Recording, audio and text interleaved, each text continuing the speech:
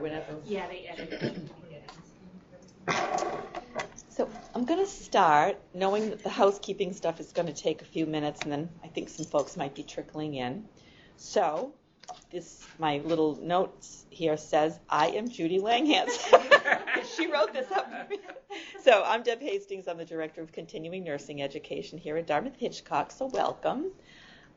Good to see folks here, and I guess I can't see them now, but welcome to folks from Littleton who are watching us live. We're happy to have you here. And for those who are watching from their home or office computers, thanks for joining us. This is our annual Grand Rounds in recognition of Sexual Assault Awareness Month, which is every April. Hence our invited guest, Linda Douglas, who will tell you a little bit more about it in a few minutes. So housekeeping. Be sure, those of you who are here, to sign the attendance sheet so that we can be sure that we have your name so we can get you your appropriate credit. And you must be here for at least 80% of the program to receive credit. For those of you who are viewing online or at Littleton, if you do have any questions during the presentation, if you could email Judy Langhans, Judith, M as in Mary, Langhans, Langhans, at hitchcock.org. She'll check her emails prior to the end of the presentation, and if there are any questions, we can give them to Linda at that time. Okay. You also need to email Judy and let her know your name, your degree, your zip code, and then she can register you as well for your attendance. After this presentation, everyone will receive a link to an online evaluation form, and we would appreciate it if you could complete that because we do pay attention to all of the feedback we receive from our nursing Grand Round sessions. Your contact hour will be posted to your timeline, will be posted to your transcript within a month. And there are instructions online on how to access your transcripts, or you can call our office and we can help you, Center for Continuing Education in the Health Sciences. And finally, please silence your cell phones and pagers. So our presentation today is the impact of the trauma of sexual assault. Hi. And our speaker is Linda Douglas. And Linda's been here for 5 years, you said, and I have heard so many wonderful things about you and the work you've done since you came to work for the New Hampshire Coalition Against Domestic and Sexual Violence. So I'm thrilled that you were able to join us here today, and she will be coming again in October for another session related to the trauma effects of domestic violence. In addition to providing a lot of training and consultation to domestic violence, sexual assault support services programs in the state, Linda also provides training to DCYF, Department of Homeless Services. I know you've done presentations for the annual conference put on by the Attorney General's office, and I suspect many, many more. This is an important topic, and I think we continue to learn more and more about it. So Linda has her master's in education and counseling from Old Dominion University in Norfolk, Virginia, and I was saying it's an area that I love, and I can't quite imagine why one would leave it, except when you have grandchildren in New Hampshire. Yes. That probably has a lot to do with the move. So again, we're happy to have you. Linda has worked in the area of substance abuse and domestic violence since the mid-90s, when she coordinated the implementation of the Women in Recovery program for the YWCA of Southampton Roads. Linda's an experienced presenter who speaks often on the topics of children, trauma, resiliency and attachment, substance abuse and trauma, and mental health issues and the effects of trauma. We want you to know that neither our speaker nor anyone on the planning committee has identified a financial interest or relationship with a commercial entity or any conflict of interest regarding the activity, and no one refused to disclose. So, without further ado, please join me in welcoming Linda. Thank you so much. Oh, thank you. So, today I'm going to be talking about the impact of the trauma of sexual assault. And there we go. And I'm going to be talking primarily from the adult perspective.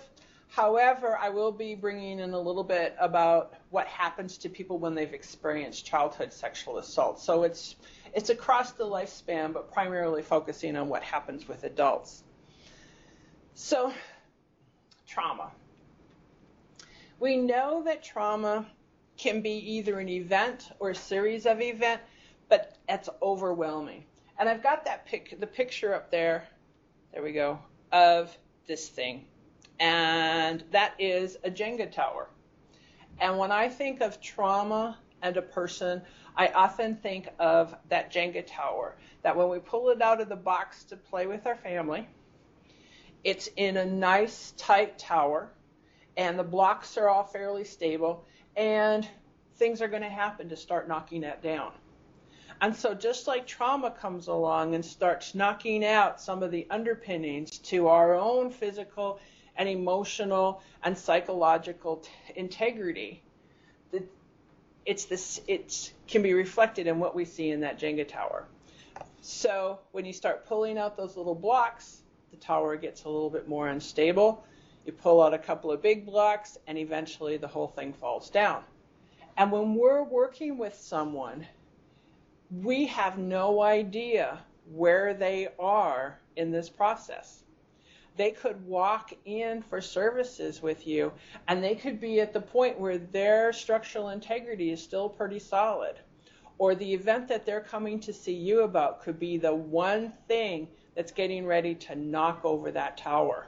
And so we can't always tell by the reactions that they're having, but something may happen that will give us a clue that what they've been through is a lot of complex trauma throughout their lifespan. So here we have the brain, and for those of you that are online or watching remotely, I'm going to use the little arrow to point things out here. So, and I know I'm talking to medical personnel, so I have to be really careful that I label everything right. I get really nervous about this part.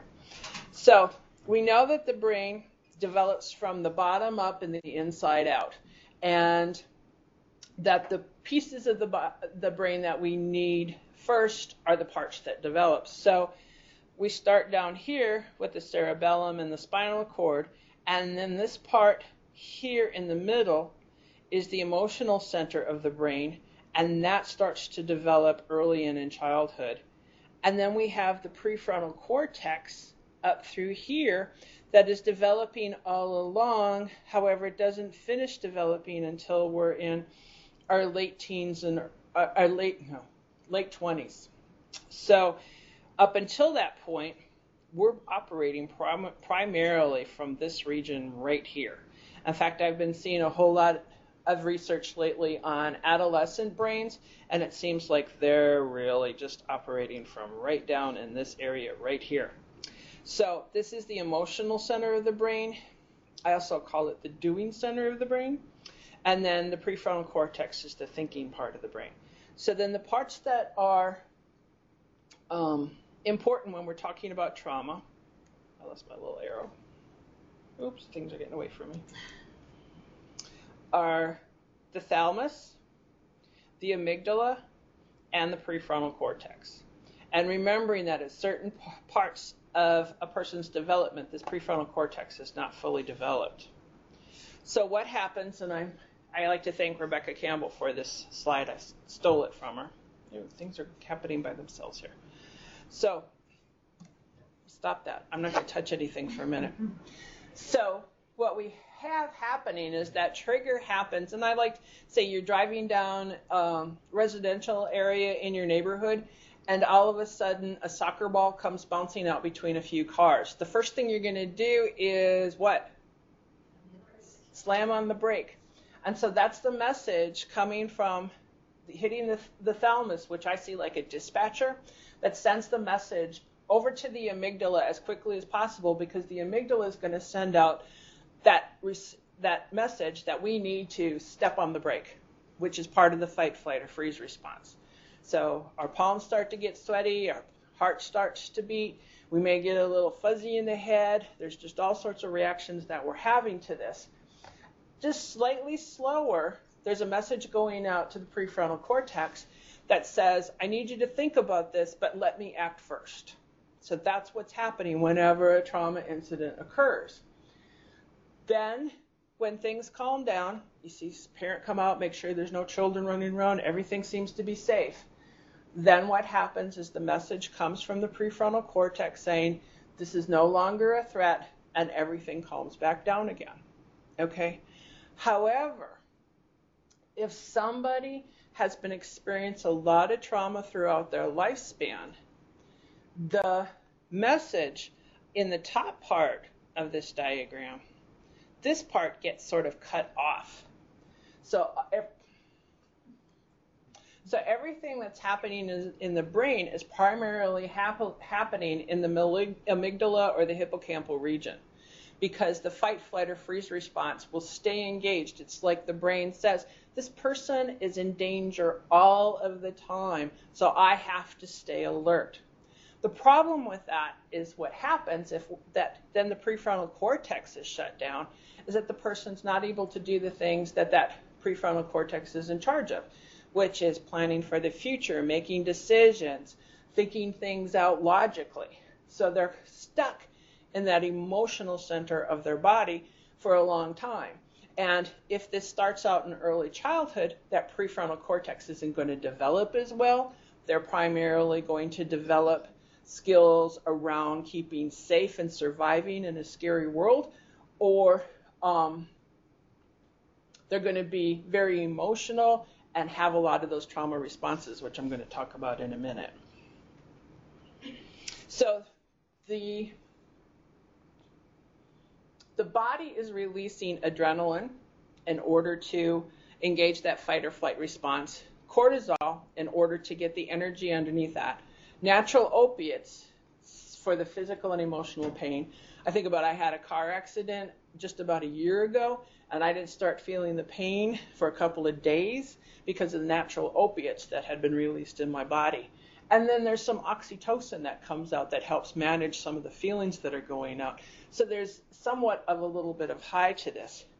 But the problem is that these chemicals are spinning around the body and the brain, and your brain is sort of like in a chemical stew. And what you end up with are what I call the fractured memories and poor recall. And this is something that we see with trauma survivors a lot. And so the memories of the event get dispersed throughout the brain. What the person saw goes to one section of the brain, the colors to another, what they smelled. So this all gets spread out throughout the brain. And so the event is very difficult to recall, because it's as if the event is a 1,000-piece jigsaw puzzle that gets dumped in a bucket, and that bucket gets shaken. And then another event happens, and the pieces go in, and it gets shaken. And then when someone comes along who needs to have that story, like a police officer or medical personnel or an advocate or someone, they come along and they need to hear the story. Where we make the mistake sometimes is we say to the person, I need you to tell me what happened. Please start at the beginning and don't leave anything out. So that stress response is going to get engaged, particularly if it's a person in uniform or somebody who's in some perceived position of authority. Those stress hormones are going to come up, and it's going to make it even more difficult to pull out those puzzle pieces. Because what you're asking the person to do is to reach into that bucket and say, pull out the puzzle with the picture of Mount Washington on it, and I want you to start in the upper left-hand corner and work your way across, and don't leave any puzzle pieces out. And again, the person is starting to stress out because they know that they can't do that. And where a person can get re-victimized through this is when somebody expects them to be able to tell the story. Or if after a few days, when the person has been able to get some sleep and things have calmed down and they're rested, some of those pieces might start floating to the surface, and the victim may call and say, now I remember a few things what happened. And what I've heard stories of is some people saying, now she's making it up as she goes along, or she's talked to some people and she's changing her story. But we all have times in our life when we're stressed out, when we can't remember something, but later on in the day, when we're home and we're not doing anything, all of a sudden it just pops in our brain. And that's what this is like for people. They have to be safe and stable in order to remember everything that happened. And a lot of times, there are pieces that are never going to come to the surface. Okay? Another thing that happens, we have the fight response, so somebody will fight back. They'll have the flee response where they take off, the freeze response. There's also, in sexual assault, there's what we call the submit response, where it's sort of like, this is happening, there's nothing I can do about it, this person has power over me, I'm just going to submit. But this is a reaction that people can have, and it's called tonic immobility. And it can be somewhat of a paralysis or even a catatonic stupor that occurs during the assault. And it's reported to happening in a third to a half of rape survivors.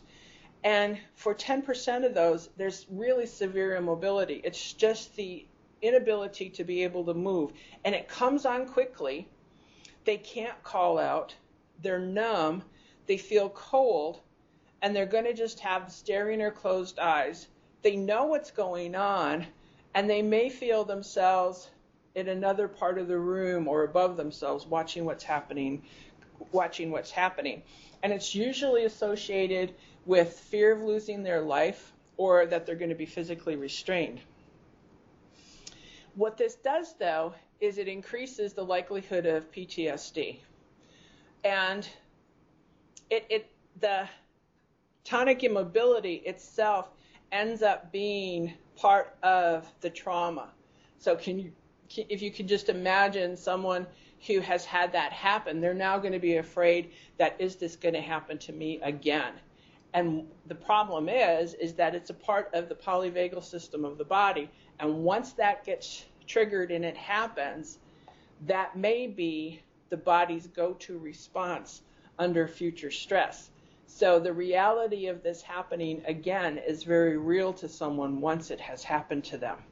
So then there's the possibility that those people who are trying to prosecute or defense attorneys are going to use that against a person and saying, you know, she didn't call out, she didn't move, she didn't fight back. So the more people know about the tonic immobility, the better, so that we can explain that this is a natural response to extreme stress, particularly in people who are fearful for their life and who are fearful of this even happening again. So this could even happen to someone when she's on the stand, or it could happen to someone who comes in for a routine medical exam, a gynecological exam that they've had after they've been sexually assaulted previously. So very important to remember.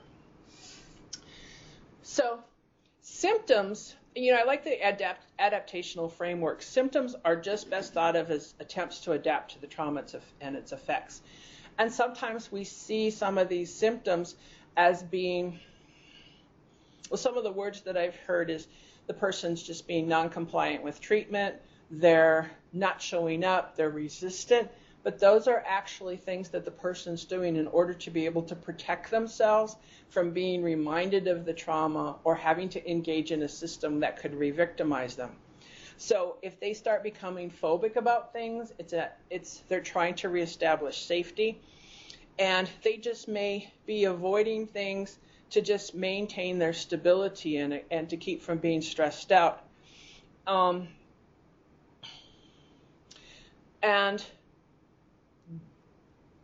they're fearful that if they re-experience some of the things that happened to the trauma, that it means that they're not getting any better. Okay. So some of the, you know, you can read some of these, but I just want to talk about a few of them. The numbness, the cognitive and behavioral disorganization, that's that with the puzzle pieces that I'm talking about, the fragmented memories. Not being able to think much about what they're going to be doing the next day or even the next week. They may just focus on one detail that happened. They're just caught on that and they can't move beyond that. And a lot of these other things I'm going to be talking about over the next few slides. So not feeling like oneself. One of the things that happens, this is probably on a future slide, but I want to talk about it now, is that's most intense for the sexual assault survivor is that they're going to start mourning the person they would have been if the sexual assault had never occurred. So there's a grief reaction that comes in on this too. And so you can see that on some of these initial reactions where that grief process is starting to happen because they no longer feel like the same person that they were before. And given the circumstances that may occur after the sexual assault, it can take over their life. And so it changes everything for them. So there is that loss of that person that they were before. So the recovery for some people occurs naturally in the first 2 to 6 weeks, but those who do not show steady improvement during this period are really at risk for more chronic problems. So some red flags that you may see are the intense distress that continues for weeks after the assault. They're isolating. They don't use their social supports. They can't soothe themselves in positive ways. They start using harmful coping strategies such as drinking, using drugs, isolating. I'm going to talk about a few more like self-harm. There's going to be that self-condemnation and self-blame, trying to rerun through everything that happened to try and figure out what could I have done differently, what shouldn't have I done. Should I have called out? Should I have not gotten drunk? All of those things that we hear also from society about sexual assault victims. Then the sexual assault victim is internalizing that and using that as a way to also self-blame. And if there were other vulnerabilities that the person had, so if they had some sort of pre-existing mental health issue or physical health issue, that's going to get exacerbated through the whole thing. So we hear a lot about post-traumatic stress disorder, so I'm not going to go through too much of this, but it includes the flashbacks. That's where just that flooding of feeling like the event is happening all over again. And it can come in awake periods or it comes in sleep periods. And there's avoidance that's there just trying to escape anything that's going to remind them of the trauma. And so that's when you see people not wanting to go to wherever the place was. A lot of people leave school if that's where it happened. They'll leave their job. They won't go anywhere near what happened. They may not even leave their home at all. And they're just going to shut down. There's going to be the depression, the feelings of guilt, and just really not able to feel much. Then there's hyperarousal. That's just the difficulty concentrating. They may fall asleep, be startled easily. They're going to be on edge. And it can just really make it difficult for people who have PTSD to be able to do their daily life. Things just start to fall apart around them, which is more pieces out of that Jenga tower that I talked about earlier is starting to come loose. So the person could have a fairly solid structural integrity as far as their psychological, physical, and emotional life, but once the sexual assault occurs, it's not just that event that's going to knock off some of that structural integrity. It's all of the events that happen afterward are also going to increase the person's likelihood to suffer from the effects of the sexual assault. Children and teens are going to have some different symptoms. It could be bedwetting and inability to talk. They could become unusually clingy, or they're going to act out the assault during their playtime. Children are going to regress in their development. So that's when you'll see the bedwetting, a small child who's learned how to walk or knows her ABCs or has gone to school and learned how to write and all of those types of things. She could actually regress after a sexual assault as a child. Compared to other traumatic events, rape is particularly likely to lead to PTSD. Among civilians, 14% of men and 31% of women who've experienced sexual assault subsequently develop PTSD. And this says that rates of PTSD among rape victims and heavy combat veterans are similar. But some of the numbers that I've been hearing recently is that for those people who are sexually assaulted in the military, their rates of PTSD are higher than combat veterans who did not experience sexual assault in the military. So, which I think is part of the intimate nature of the sexual assault, that people in the military are being sexually assaulted by persons who are supposed to be there to protect them, who are part of their team, and they work together, and then, or it's somebody who's in authority and they're supposed to feel protected by this person, and then they're sexually assaulted by them. So we're going to see some substance abuse in victims of sexual assault. And if you think about it, if they're living in that emotional center of that brain and all of those chemicals are stewing around in their body, they're looking for ways to calm that down. And so self-medication is a part of that.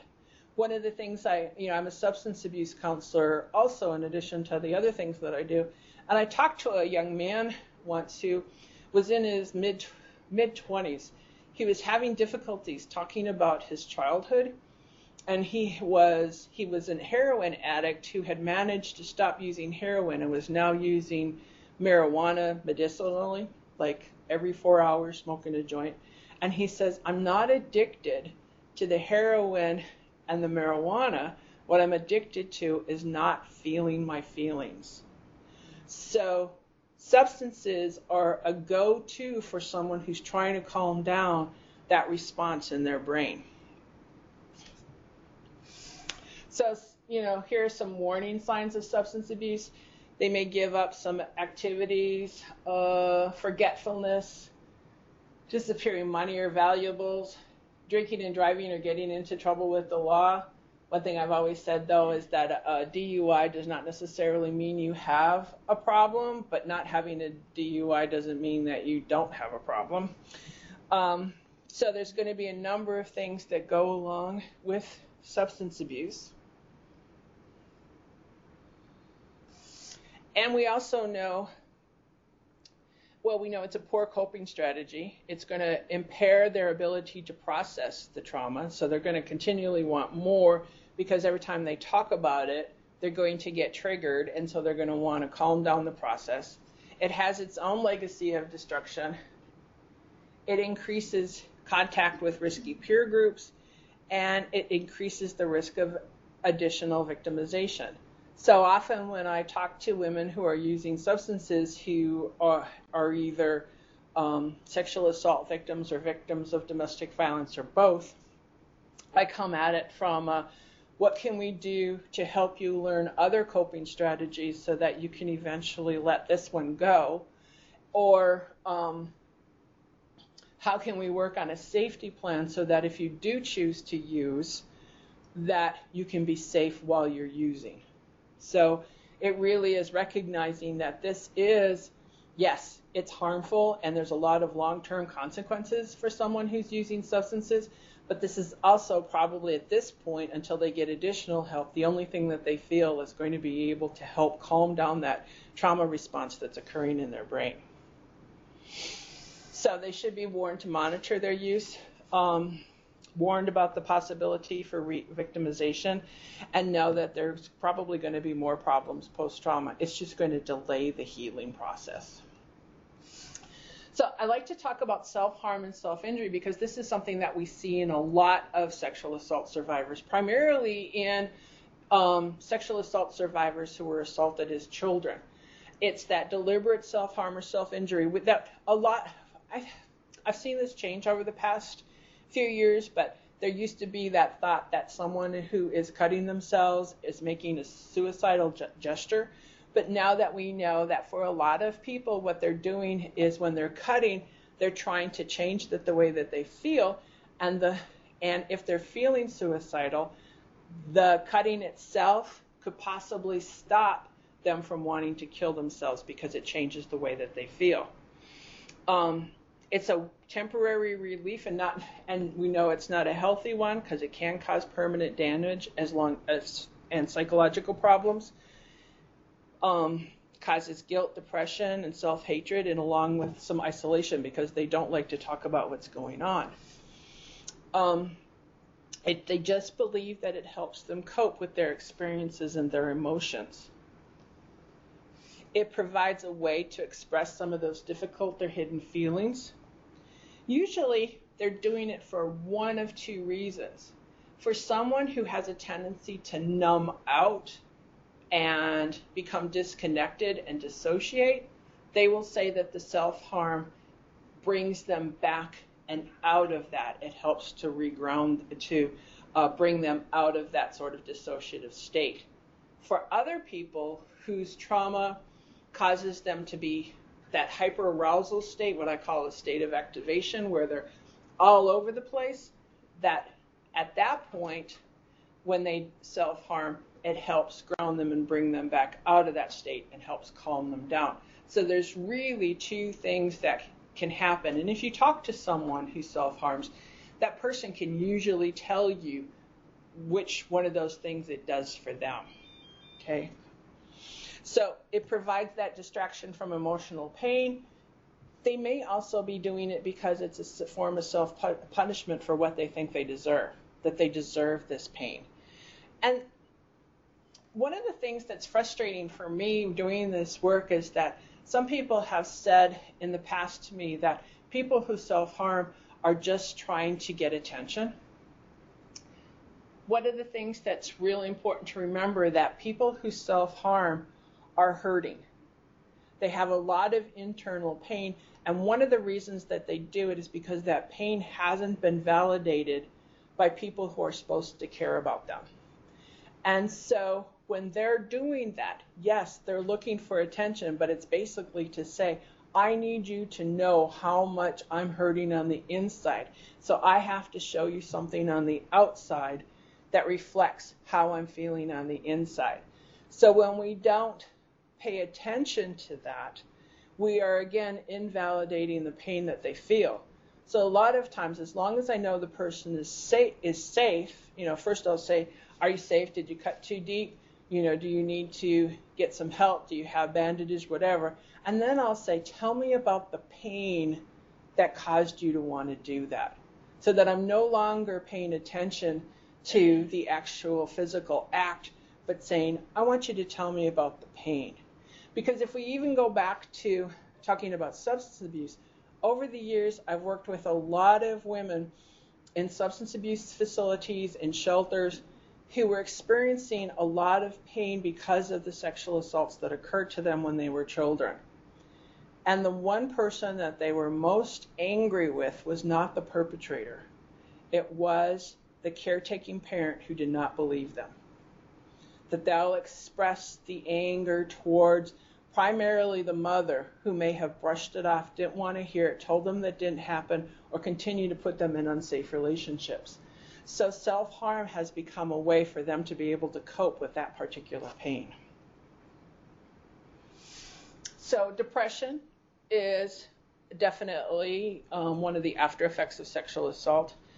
And I think one of the real important things to take a look at here, there's quite a bit up here, but you're going to see people who have those unexplained aches and pains that they're not going to be able to necessarily, you're not going to be able to find a definitive cause of, but it could relate back to the trauma that they experienced.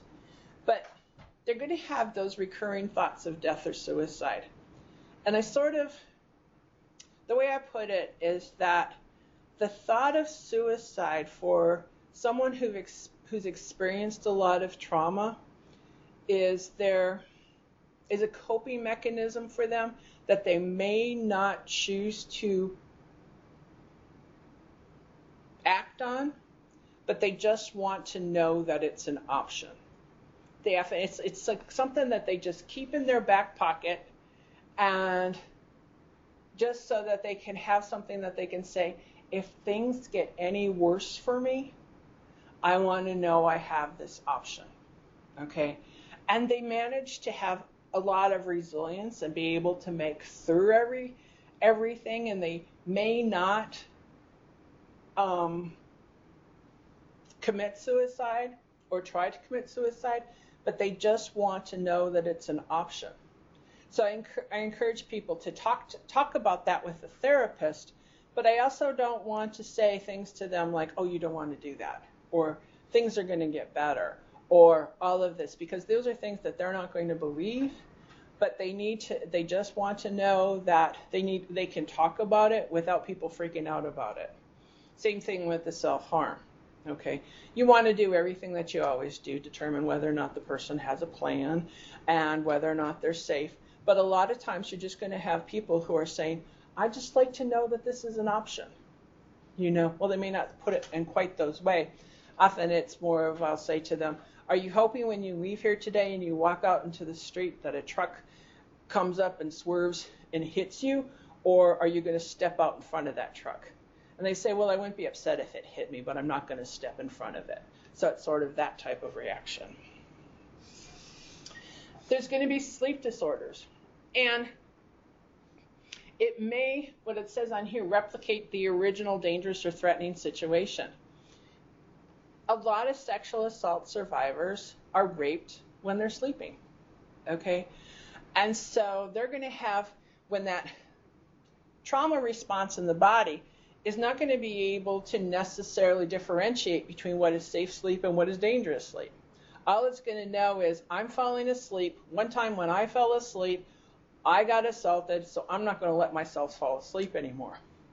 So I see this with a lot of people who come in and say, I'm up all night. I can't fall asleep. And when we go back and we piece apart what's happened to them, we find out that the sexual assault happened. I talked to one girl one time who said that every time she started to fall asleep, she would start to lose her breath. And it was because the assailant had taken, and this is something that a lot of perpetrators are doing these days, putting his arm over her throat so that she couldn't breathe, and then he would sexually assault her. So she was reliving that every single time she started to fall asleep. So they're going to have the nightmares, and so they're going to wake up a lot during the night. And so that contributes to the sleep disorder that they have. So just a lot of fear and anxiety about sleep. They're not getting restful sleep. And this could be something that can be related to, for an adult, to a childhood sexual assault, and they may not even be able to make that connection. So I think it's important here that just to remember that these triggers that can happen to someone who's been sexually assaulted can happen throughout the lifespan. They can calm down for a while and not be there for a while if the person's feeling safe and secure. But if something happens that can re-trigger that, and the person will start feeling some of these effects again, but they're going to wonder, why? Why am I feeling this way? And unless they really piece it down with a good therapist or somebody that they can talk to and be able to relate it back to something that happened to them in childhood, they may not be able to make that connection. So there's no time limit or on how long it could be before somebody's not going to have any after effects of a sexual assault or other traumatic event that happens in childhood. So there can be insomnia. I talked a little about the sleep terror disorder. That's just that waking up with the panicky feeling, the scream, the cry, and they're just having a lot of the intense fear and find it very difficult to awaken, and it's very difficult for them to comfort themselves. Eating disorders. Not all eating disorders are related to sexual assault or child abuse, but there are a lot of people who have eating disorders who have been sexually assaulted. So that relates to low self-esteem, feelings of inadequacy, depression, anger, difficulty expressing emotions and feelings. So this could be anything from bulimia to anorexia, the combination of the both, or anything else that can fall into that. I think I even throw exercise bulimia in there. I know some people have not really said that that's a disorder, but I've seen it plenty enough to know that it is a disorder. So body memories are when, well, let me put it to you this way. Bessel van der Kolk, who is down in Boston, who's done a lot of work on trauma, he talks about how the body holds the memories of the event in the body cells. And this is why there are so many things happening in the body that can't be explained by usual means, and it has to do with the connection between what happened traumatically in the brain and what's going on in the body. So there's going to be some somatic memories such as headaches, migraines, stomach problems, lightheaded and dizziness, hot and cold flashes, grinding of teeth, and the sleep disorders. And that's why the person can't necessarily relate what's going on with them physically to a real event, is because those memories are just living in the body and not necessarily in the mind. Okay?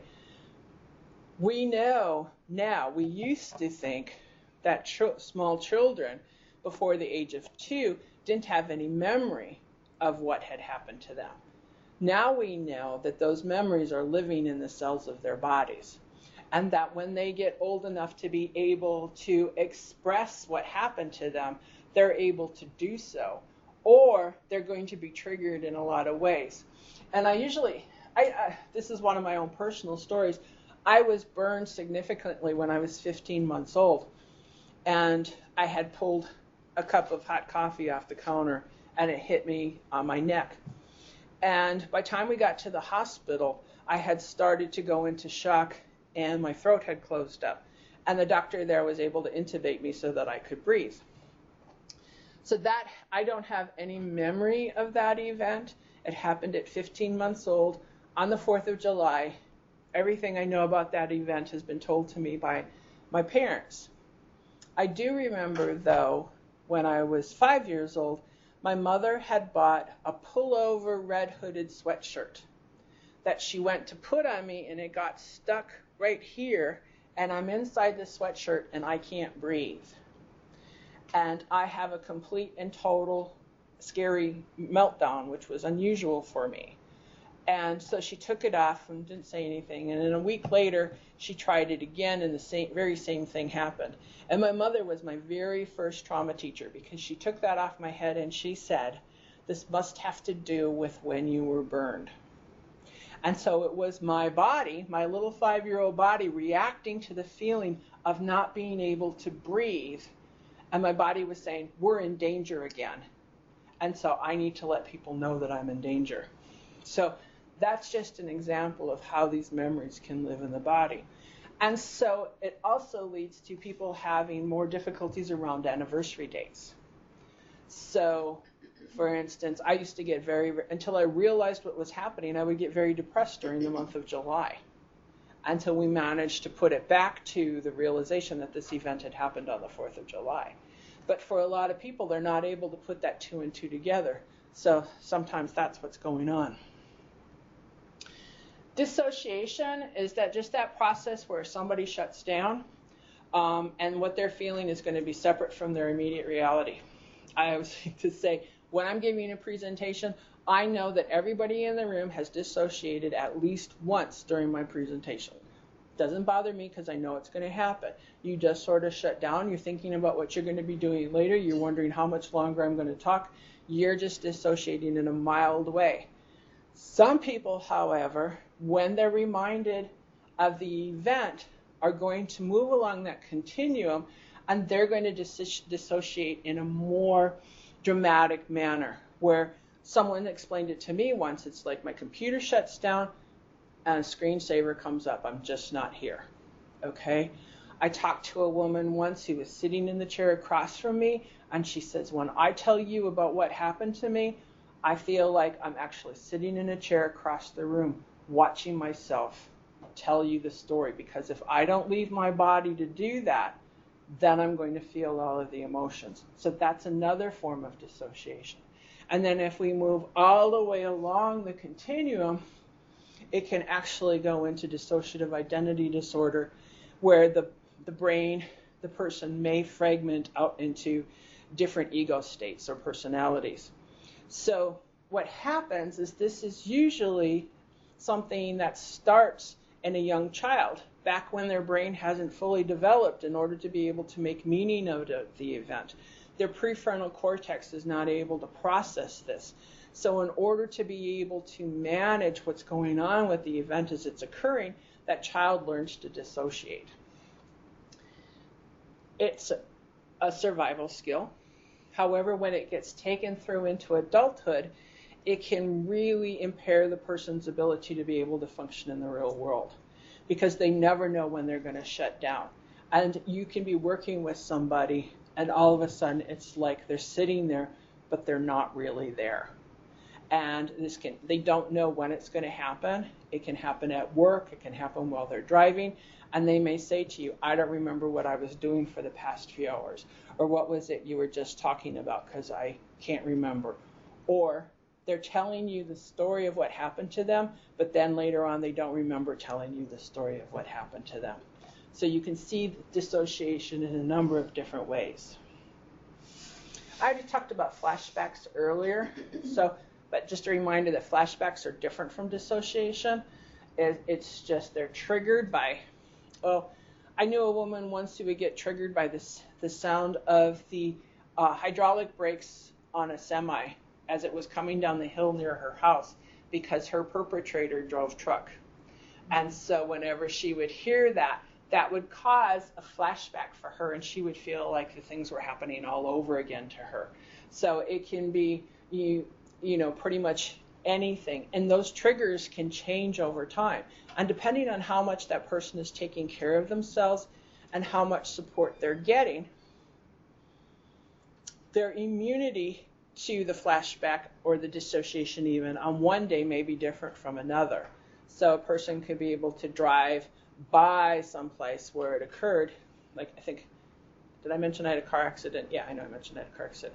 So we're coming up on a year. And this morning, I drove up to that intersection, and I could just feel my body start to tense up because it's, of course, a half a block away from where I work, so I have to go through it. So there's some days I'm feeling good and I can get through it without a problem, and other days if I'm really tired, it's more difficult for me to get through that intersection without driving everybody behind me nuts because I'm slowing down and looking and making sure everybody's stopped.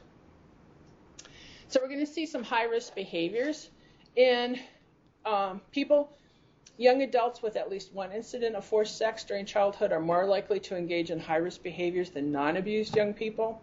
They're 4 times more likely to engage in sex with strangers, twice as likely to have multiple sexual partners. Females were twice as likely to become pregnant before the age of 18, and often twice as likely to contract HIV. So you can see the number of other health risks that could occur to a person who's been sexually assaulted. Sense of foreshortened future. I've mentioned all of the other ones, but the sense of foreshortened future, particularly this happens a lot with teens and people in their early 20s. You may see some older people with this, but this comes about, they're not able to really plan for the future because the traumatic event, sexual assaults, whatever, have made them believe that they're not long for this world anyway. So why should I even bother making plans for the future? Why should I go to school? Why should I plan on buying a house? I have been living in this situation for so long, I just can't see where I have a future that's worth even planning for. And so a number of things that you could see with someone is they're going to sabotage when things start to go real well for them because they're fearful that if things start to go well, that's not going to feel good for them. And so they'll sabotage it so that it doesn't, because they're more used to living with the pain and the fear and all of that. And sometimes feeling good can be a trigger for someone, because if they were feeling really good on the day that the sexual assault happened, and they have a day when they feel good again, that can be a trigger. Okay, so if it was a birthday or a holiday and they were having a really good time and then the event happened. So this all ends up really overtaking their life. So what we need to know, rape can happen to anyone. Competent people, healthy, strong men and women are raped. It's not a sign of a personal or psychological weakness, and the symptoms that they have are normal. Because if you think about all of those physiological responses to trauma that I explained, those are normal. Those are going to happen to people who've been traumatized. So it's really important to be able to normalize that for people. What we often say, it's not that there's something wrong with you, it's that something happened to you, and that thing was done to you by another person. So it's not your fault, and it's not because there's something wrong with you. So it helps them to know that this is a normal response and that they can get better, so that this long-lasting thing is just not an inevitable result of rape. That this is treatable, and that they need to work on being able to handle current stressors, because current stressors can cause them to feel more vulnerable to the stress and vulnerabilities of previous stress, and that it's never too late to help. So I guess we need to know that we're going to see rape victims in highly vulnerable psychological states. So anything that can be done to separate them from a lot of distractions or inputs and noise and be able to calm down the environment helps them to be able to calm down. When Rebecca Campbell, who I alluded to earlier, when she does a trauma talk on the neurobiology of sexual assault, she does it for police officers. And she recommends to them that if you can just help the person get a cup of coffee and be able to just sit down with them for a few minutes and just be there with her before she starts to talk, she's going to feel safer with you than if you start in right away with a lot of questions. Just recognizing that you're going to see a lot of confusion, changeability, erratic behavior. She may be swearing or she may be shut down, but these are all, for that person, normal responses to what's happened. So it's really important that the person feel safe and in control of the situation. Safety and stability is the first step to healing from trauma. So that's what needs to happen as quickly as possible. And then they need to know that they have that control and that they have support from the people around them. It's an ongoing process. It can spiral down, and then the person can come back up again, and then they're going to probably relapse on symptoms for a while. So it comes and it goes. They need to be able to repair some relationships in their lives because of behaviors that happened afterwards, or they just may need to have a whole new life. So they're going to have new meaning, new accomplishments. They need to feel empowered and be able to have that new life after the sexual assault that may not be better than the life that they're mourning that they thought they were going to have before the sexual assault, but it's a life that they can live with and they can feel empowered by, and it has enough good things happening in it that they can manage to survive. So there's going to be enormous differences, so we need to respect the individual pathways, and we need to respect the culture that they come from and how they're going to approach ways of healing, because different cultures have different ways of healing. And they're going to need to do some approaching and avoiding, because they need to process and then, talk about it and then go away and process it and then be able to come back. And sometimes when they don't want to talk about it, it's just because they have a need to get some sort of balance in their life and not spend all of the time working on it. So when I had somebody tell me once they went to a counselor, and the counselor said, well, the way you're going to get over your trauma is I want you to go home and get out a notebook, and I want you to write about the scene over and over and over and over again. And I told the person, get a new counselor, okay? Because the first thing you need to do is be able to learn some skills and how you're going to respond to all of the feelings that are coming up. So it's really about being able to do that, and then telling the story, and then having some healthy relationships. I think this is pretty repetitive. Just being able to tolerate the feelings that come up is the most important thing. And you have some references. And you want to check and see if there's any questions? And thank you very much for your attention. Thank you. I have a question while Julie's Sure. talking. So, it's been a struggle for healthcare providers to encourage people to screen for domestic violence at points of entry into the healthcare system. How do you feel about screening for sexual assault?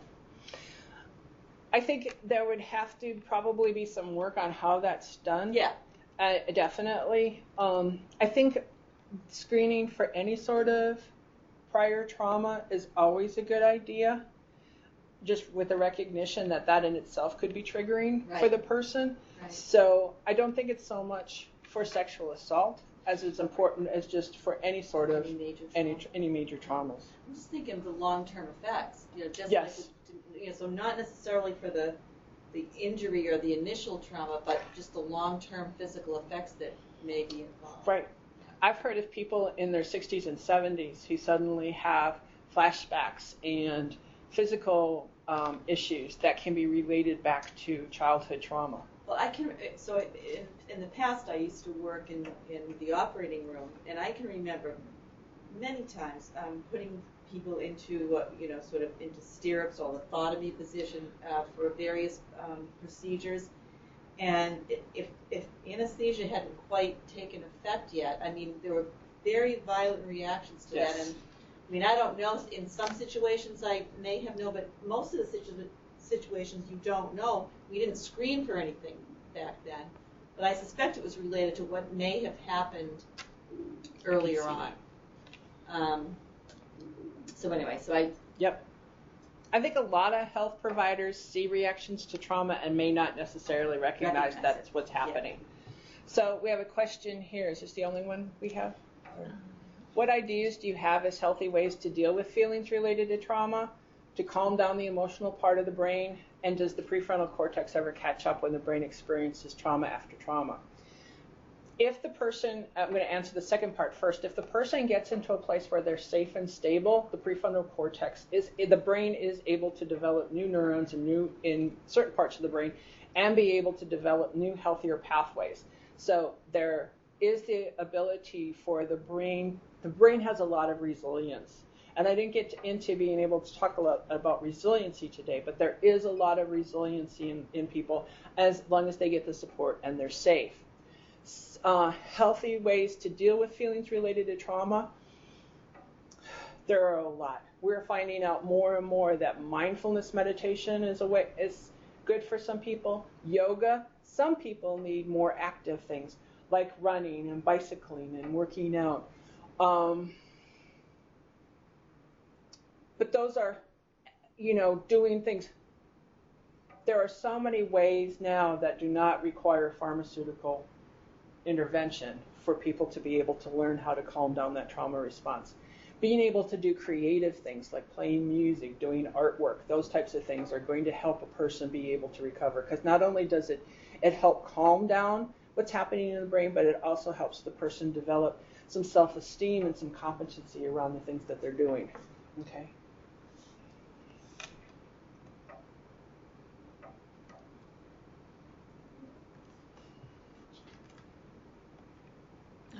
Yeah, we all do.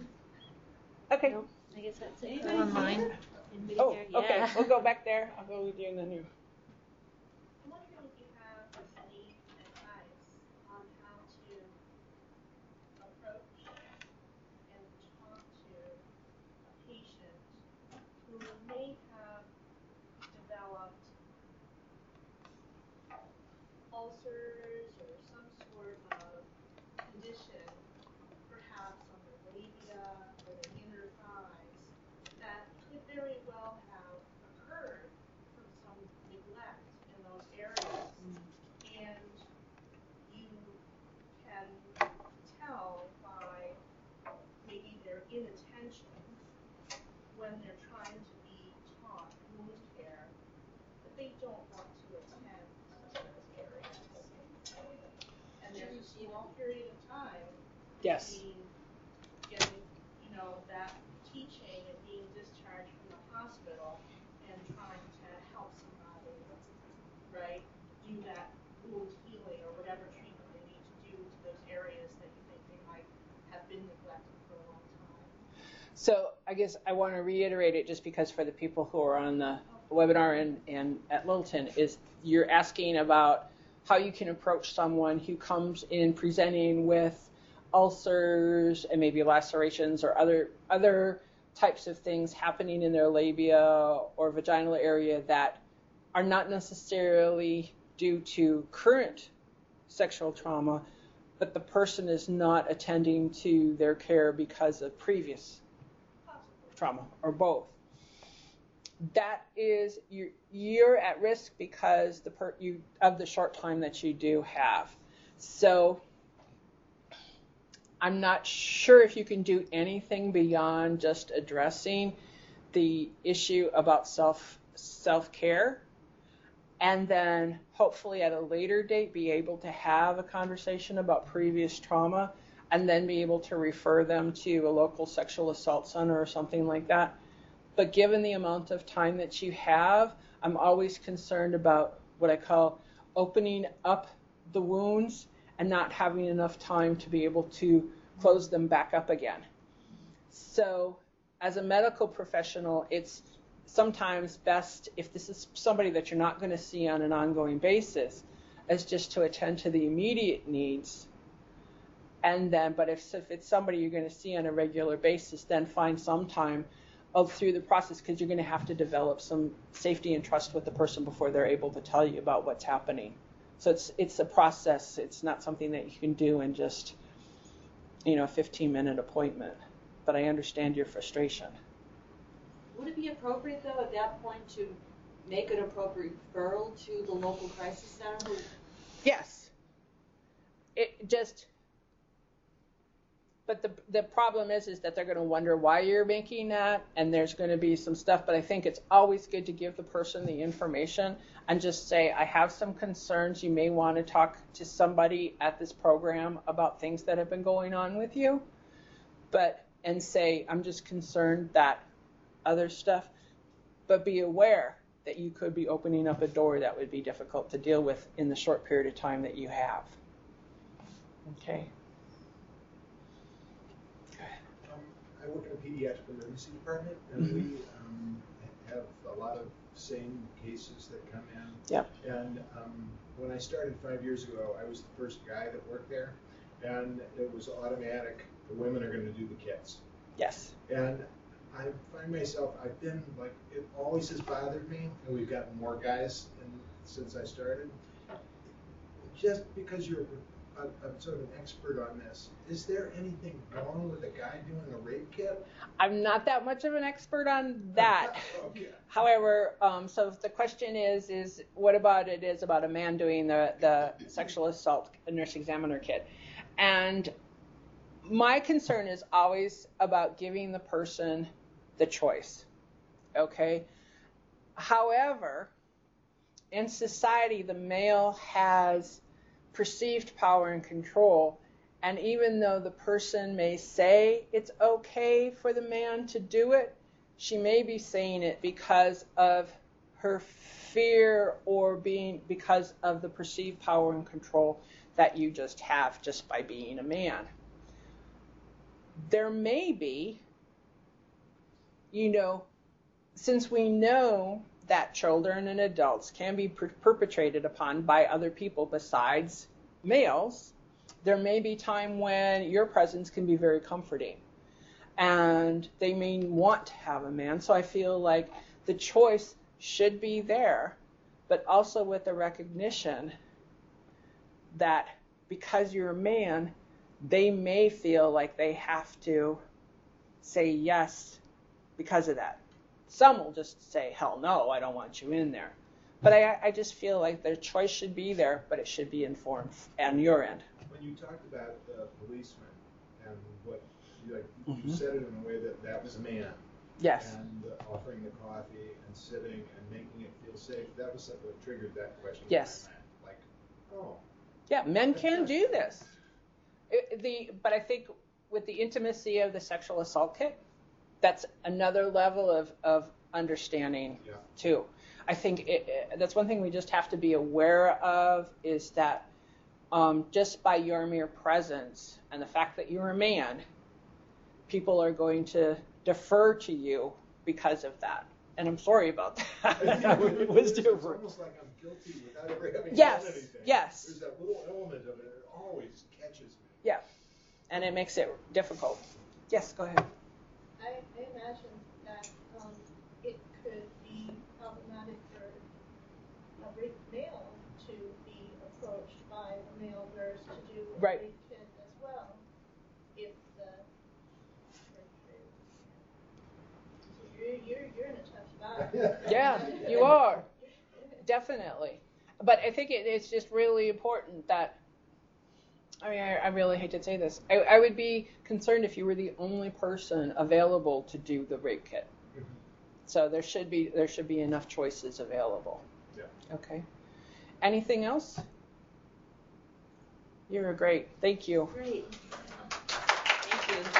Thank you, Linda, and thank you, everybody. I think you're still there. Thanks for joining us. I think they're slowly they're leaving. Yeah. They're- Okay.